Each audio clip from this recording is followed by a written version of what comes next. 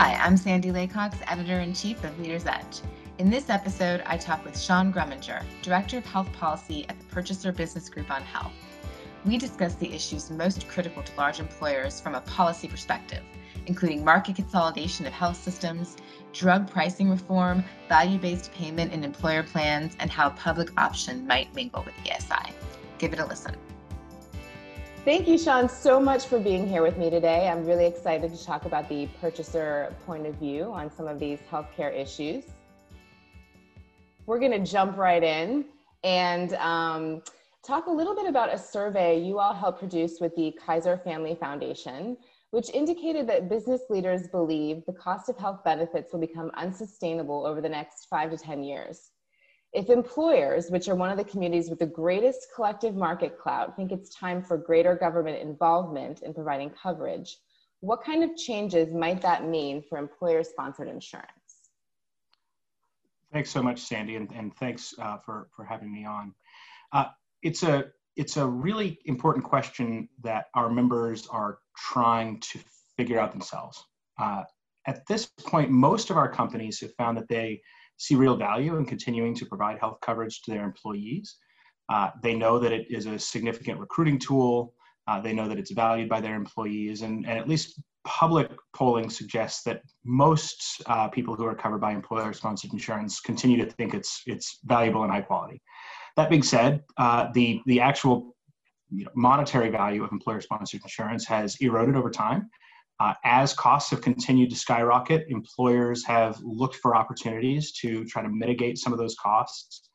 Some of that goes into things like value-based care. Some of it honestly means that increasingly cost sharing and even premiums are being passed on to employees, which is not ideal, but it's one of the various ways in which employers are trying to mitigate their own increased costs. Looking forward, I think the reason that our members and employers broadly are interested in more government involvement is that they see that that may be the only way that ESI is going to continue to be a viable source of coverage in the United States.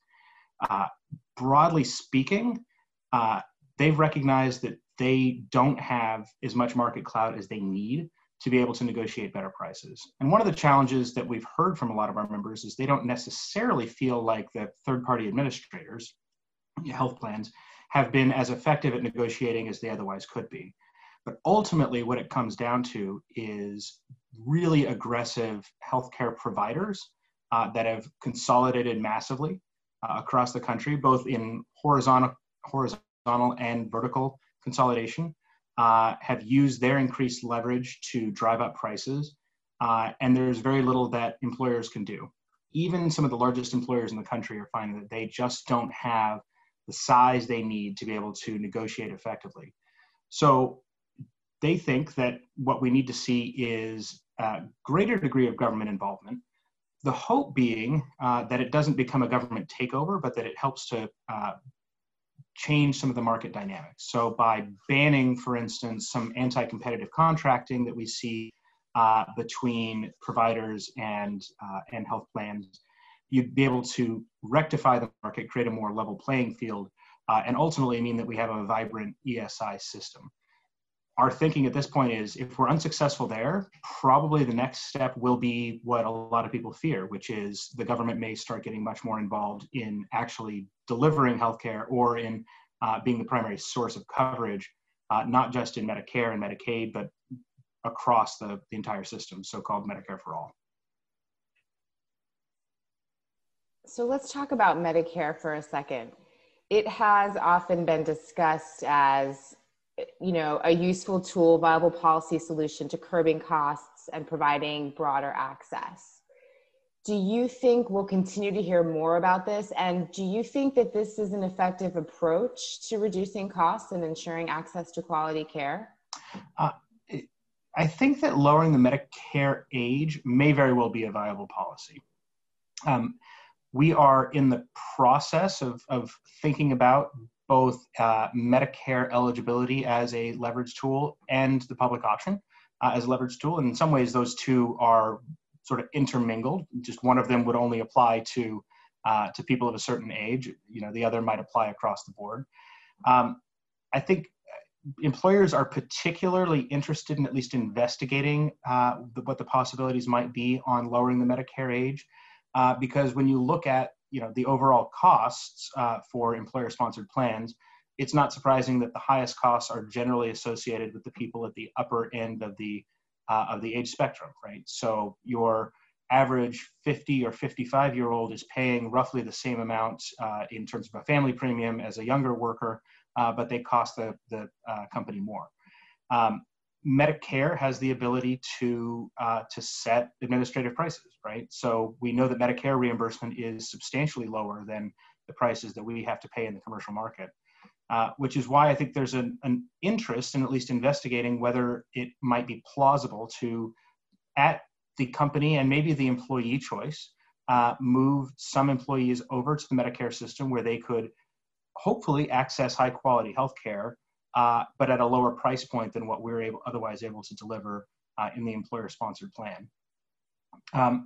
Whether or not that'll end up being effective at reducing healthcare costs, I would suggest probably that it would. Again, given that the reimbursement rate is almost certainly going to be lower, and in some cases substantially lower than what we see in the healthcare that we're able to provide. But the question continues to come up of access and quality, as you suggested. Our companies want to make sure that their employees are able to access high quality care. There's not a whole lot of point in us providing health coverage if we're not ensuring that. And there is some real concern that if you sort of turn the leash over and you say, hey, we're no longer going to be in control, we're no longer going to be working on behalf of the employees, we're simply going to move them over to Medicare, that we lose some of the ability to make sure that people do have access and that the quality of care is as high as it otherwise should be. So there's a balancing act that I think companies are having to think through as they think about whether or not it would make sense for them to move certain employees over to Medicare. I feel like we have seen sort of a rise in the use of Medicare Advantage among the employer-sponsored group. So that does seem to be occurring a little bit organically. Yeah, it's true. In Medicare Advantage, it's become obviously more and more popular across the board, but particularly for people who continue to be employed past age 65, we found the Medicare Advantage is a direction that a lot of folks are moving. And just recently, I was talking to one of the senior folks at the trade associations representing the health insurance industry, and we were talking about the growth in Medicare Advantage and the fact that, frankly, there's as much revenue on the insurer side in Medicare Advantage as there is in private insurance. It's my guess, as we think about lowering the Medicare eligibility age and the public option, that the most likely scenario is not that this would look like a sort of government-run plan, out of the Humphrey building at HHS or run out of CMS up in Baltimore, but that in fact it would be sort of government-sponsored, but most likely be administered in many ways the same way that Medicare Advantage is, which is to say, Aetna, Cigna, Blue Cross Blue Shield would be actually administering the healthcare benefit, which means that it, at least for a lot of employees, won't necessarily look substantially different than the experience that they have right now, being covered by the same insurers, but just on the employer dime as opposed to being overseen by the federal government through Medicare. Let's say for a second the U.S. does adopt a national public option. You mentioned that there are ways for that to play with Medicare and Medicaid. Can you talk a little bit more about that and also how it would interact with an employer-sponsored plan? Absolutely. So I guess clearly there's a lot of open questions about how a public option would operate. It's generally been my assumption that it will end up mimicking Medicare in a lot of ways. It just stands to reason that we already have a fairly well-established Medicare program that's pretty popular. If you were to create a public option, and a lot of Democrats have implied that this is the case, it would probably have a lot of the same overall sets of benefits, perhaps the same reimbursement style as Medicare. I think it's going to be less like Medicaid in that it would be, run out of the federal government as opposed to a federalized system where states are involved, and presumably the reimbursement rate would be substantially above what Medicaid has. So in that way, a public option and a expansion of Medicare eligibility age, this is where those two start to blend together because the two might be quite similar in terms of program design. As it kind of would interact with ESI, that's probably the biggest question that our members and us at PBGH are thinking about. So in the Affordable Care Act, one of the most important aspects that keeps the individual market and the large group employer-sponsored market separate is what is generally referred to as the firewall. So the ACA effectively says, if you as an employee have access to affordable employer-sponsored coverage, you can, on your own dime, choose to forego that coverage and purchase coverage in the individual market, but you can't receive government subsidies to do so, right? So there's a pretty strong wall, and almost no one out there who has access to ESI chooses to forego all of that and go into the individual market, which can be quite expensive. If you were to institute a public option, one of the first questions that policymakers would have to consider is, what do we do about the firewall, right? Are we confining the public option to just being an additional plan that would compete against the other plans in the individual market, or are we opening it up to more people? If it's just in the individual market, I think its effect on the overall healthcare system would be somewhat limited, right? The individual market is not that large. It is very expensive, and potentially if you put in a public option that had lower reimbursement rates, it could pretty quickly gobble up market share in the space. But even if it took over the individual market, you're still only talking about, in the tens of millions of people. If, however, you were to get rid of or somehow modify the firewall, that's where ESI starts getting implicated. And that's where you start getting to the question of, do we, as policymakers, speaking now for a second, do we want to provide people in ESI with additional choices? Do we think that the employer should have a choice as to whether their folks exit the group health plan that's offered by the employer and go into a public option that would otherwise be available in the individual market? Do we think the employee should have a choice? All of those are questions that I think are going to be central to the program design, and ones that we don't really have an answer to yet. But that is, to our mind, one of the biggest questions about how a public option will work. And I think is going to be one of the biggest questions that if policymakers ultimately do move on a public option, that they're going to need to answer, because it really defines how big or not big, how big or small the public option really is when it comes to changing the way that healthcare coverage is delivered in the United States. I think those are great questions and good luck finding the answers to them, but they are definitely crucial for getting to the root of how to successfully balance the two. So let's talk about value-based payment real quickly. What is the purchaser community's take on these programs? Are you seeing interest or growth in this area at all? Overall, I'd say we love value-based care. We feel pretty strongly that we are substantially overpaying for the care that we pay for right now, that our employees are not as well served in the fee-for-service system that they otherwise might be. But we are not seeing nearly as much growth in value-based care as we'd like. And there's a couple of challenges there. One, as we all know, it's difficult to figure out reimbursement models that work for everyone. Two, we've not gotten enough leadership at the federal level on promoting value-based care. We're working closely with and really pressuring the folks in the administration, and particularly at CMMI, to be more aggressive about taking a leadership position on promoting value-based care, both on the public side and on the private side. One of our big asks to CMMI right now is to develop and ultimately mandate models that can be cross-payer, so involve both public and private payers. But three, to be totally frank, we have not seen as much excitement for or interest in moving to value-based payment from private insurers as we'd like. Many of our members continue to pressure their TPAs and the insurers in their area to move aggressively towards value-based payment. And there's been a lot of pushback from the private insurance industry.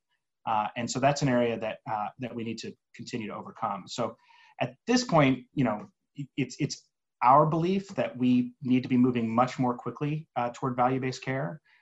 We need to make value-based payment arrangements mandatory in the Medicare space as quickly as possible. And ultimately, it's going to be incumbent on employers to get serious with their group health plans to say, we're no longer going to be paying solely on a fee-for-service basis. We need to put together total cost of care, population-based payment arrangements that make ultimately the plan and the providers responsible for the cost of care, quality, and access. So another big cost challenge is prescription drug pricing. What policy changes would make a meaningful difference in lowering costs in this area? This is the multi-trillion-dollar question of the day. Right. Can you figure it out for us? Yeah, an area that we're spending a lot of time on this year. I think if there's going to be any significant federal change in health policy this year, beyond just extending ACA subsidies to more people or making the subsidies permanent, the enhanced subsidies permanent, it's going to be on changes in the prescription drug space. Just today, today's the 22nd of June, we saw the Senate Finance Committee Chairman Ron Wyden came out with a set of principles on what he wants to see in federal legislation on prescription drug pricing. A really strong set of principles that I think line up nicely with what we want to see in the employer space. There are sort of large and small things that could be done. On the small side, we support policies to substantially reform the PBM industry. Our members are very frustrated by PBMs and our inability to understand what's inside the black box and understand whether or not savings are being passed on to the end users, to us and our employees. There are changes that could be made that help to at least curtail some of the real significant and pernicious gaming that we see by pharmaceutical manufacturers on patents and market exclusivity laws, that kind of thing.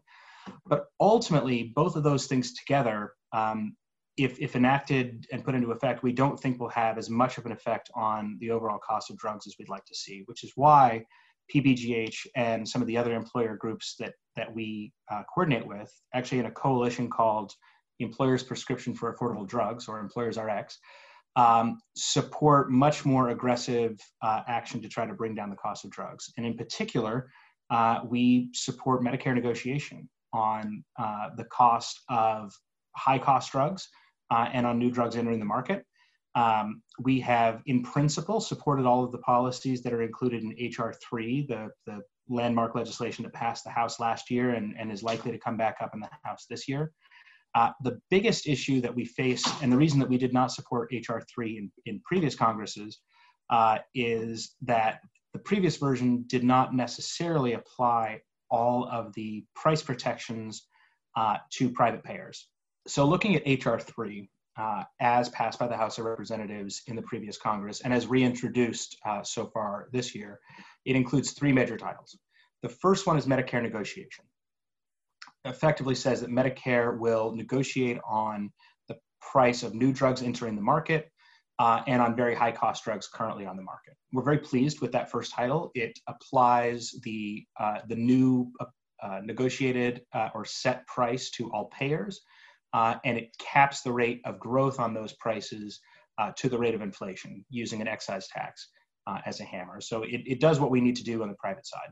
The second title, however, includes an inflation rebate on all drugs currently on the market, but that rebate only applies to the Medicare program, which we think leaves private payers potentially open to significant price increases for drugs currently on the market, and potentially could even lead to higher prices increases than we might otherwise see through cost shifting. So we've been working closely with the House of Representatives to make a change to apply those price caps across all payers to include the commercial market, and we have strong indication, or I would even say a commitment from House leaders that the final version of the bill will include that. And then actually just today in Senator Wyden's principles that he put out, he made it clear that he wants the Senate version of prescription drug reform to also include price protections on inflation for all payers, including in the commercial side. So we're really pleased that there's been a lot of positive movement on prescription drugs. There's still a big mountain to climb in this area. The pharmaceutical industry is easily the most powerful industry in healthcare, at least as a healthcare lobby in DC, possibly the most powerful industry of any lobby in DC.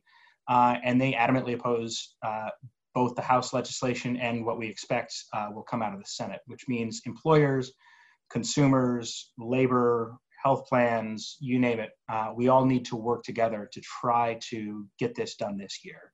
This is probably the most significant policy opening we're going to have on stopping the egregious continuous growth in prescription drug prices.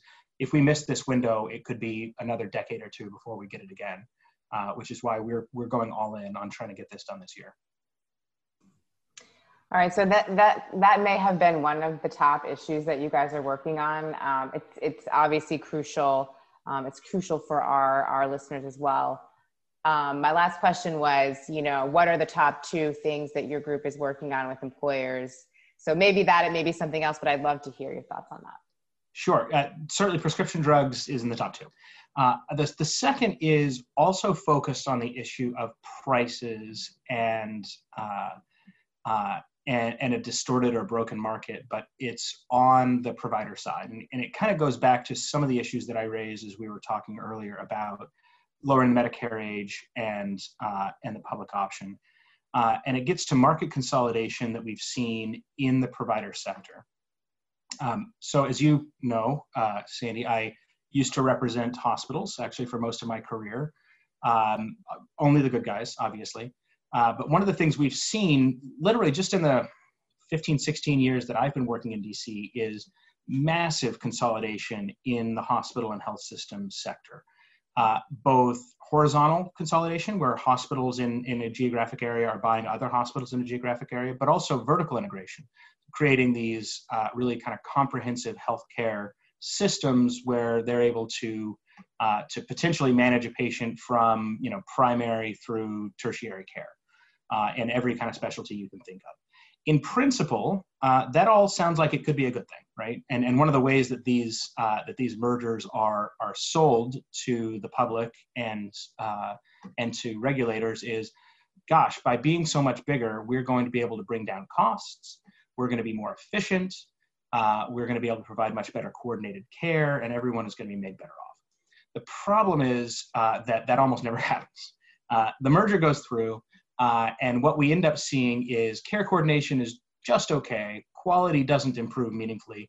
And most importantly, we see costs continue to skyrocket because once you become, the largest or one of the largest health systems in a geographic area, you become large enough that you basically have to be in network for any employer. And so you have a lot of leverage over the large employers in your area, certainly over the small employers in your area, and over the health plans that are negotiating on their behalf. So we are working our hardest to try to deal with what we think of as being a fundamentally distorted market. We are encouraging the current administration to be much more vigorous about antitrust enforcement. We're really pleased that the Secretary of Health and Human Services, Xavier Becerra, actually has a long background in this. He worked very closely with PBGH and our members and allies in California when he was the Attorney General to take on the Sutter Health System in Northern California, which is one of the most aggressive health systems in the country in terms of consolidation and then using their market clout to drive up prices. PBGH and some of our members joined a class action lawsuit against Sutter. That lawsuit went on for about a decade before AG Becerra became the Attorney General. When he came in, he took one look at the situation and said, yeah, I'm going to join that case. And almost as soon as he joined or sued on behalf of the state of California, Sutter settled. And in that settlement, they are paying back over $500 million in excess charges to employers in Northern California. But more importantly, they are agreeing not to engage in some of the really egregious anti-competitive contracting that they had done over the last couple of decades. In particular, under the terms of the settlement, they will not be able to require what we call all or nothing contracts, in which they say, if you're an employer you have to not just contract with us on radiology services or on our one hospital in Stockton, California, but if you want access to those things, you have to contract us with every service and every hospital and every clinic that we have in our network, many of which are very much overpriced. The other thing that they are not allowed to do is ban tiering or steering of patients. This is one way that employers have attempted to try to drive value into the healthcare system by saying, hey, we know that you're overpriced or that you're priced higher than your competitors, so we're going to encourage our employees to go to a lower cost or higher quality provider by giving them an advantage on copays, for instance. Sutter didn't allow us to do that, which meant that employees were often found themselves going to very high cost and often not terribly high quality providers because that was what was forced to be available within their network. So our goal now is to take those same sets of principles, those same sets of policies, and take them national. We've been working with members of Congress to reintroduce legislation that would ban a lot of the same anti-competitive practices that we saw Sutter used. I'm hopeful that in the next couple of weeks, couple of months, we'll have legislation introduced with our goal of trying to get it included into the year budget package. It's still, we're a long way from regaining a truly open market when it comes to healthcare prices and in the provider sector, but that is the ultimate goal, and we think that we are making progress. Related to that is just simply providing and ensuring much better price transparency than what we have now. The Trump administration, to their immense credit, finalized two sets of price transparency rules, one of which has gone into effect. So the hospital price transparency rule has been in effect since January. Not all hospitals are fully compliant. We're working hard to work with the administration to make sure that hospitals come into compliance, but the information that is being made available under these rules can be very useful to purchasers as we try to figure out whether or not our TPAs are negotiating well on our behalf, to what extent certain hospitals are overpriced compared to other hospitals, et cetera. So over the next couple of years, we hope that that information will be actionable and our members can use it as they work on their contract negotiations. And then similarly, a rule that is just sort of 1 year behind in terms of implementation is the group health insurance price transparency rule. It is not terribly popular among insurers, but among purchasers, we're big fans. That rule will go into effect, or hopefully will go into effect as scheduled on January 1. There are already efforts to try to delay implementation of that rule, and there are a few places where we think it may be necessary to provide a little bit of leniency as plans and employers gather all of the information they need. But we think it's critical that purchasers and consumers have access to the price transparency that's going to be made available under those rules. So between banning anti-competitive practices and mandating real price transparency, we're hopeful that we can start to turn the corner on some of the very high prices that we've seen in the healthcare delivery sector. Well, I think that is great goals to be working on, and I we look a lot at price transparency and how consumers can better get their hands on that information and use it. So maybe our next conversation can be about engagement in transparency tools. That would be terrific. And I know it's one of the challenges is, particularly on the consumer side, is how do you provide transparent information that is actually actionable by your everyday consumer? And that's not an easy thing to do. But it's something that I know that you guys care about and that we care about, and we're hopeful that we can continue to push the ball forward there. Well, Sean, thank you so much. It's so great talking to you. I always feel smarter afterwards. So thanks for spending this time with me. Thanks, Sandy. It's my pleasure. That was Sean Grumminger, Director of Health Policy at the Purchaser Business Group on Health. Thanks for listening.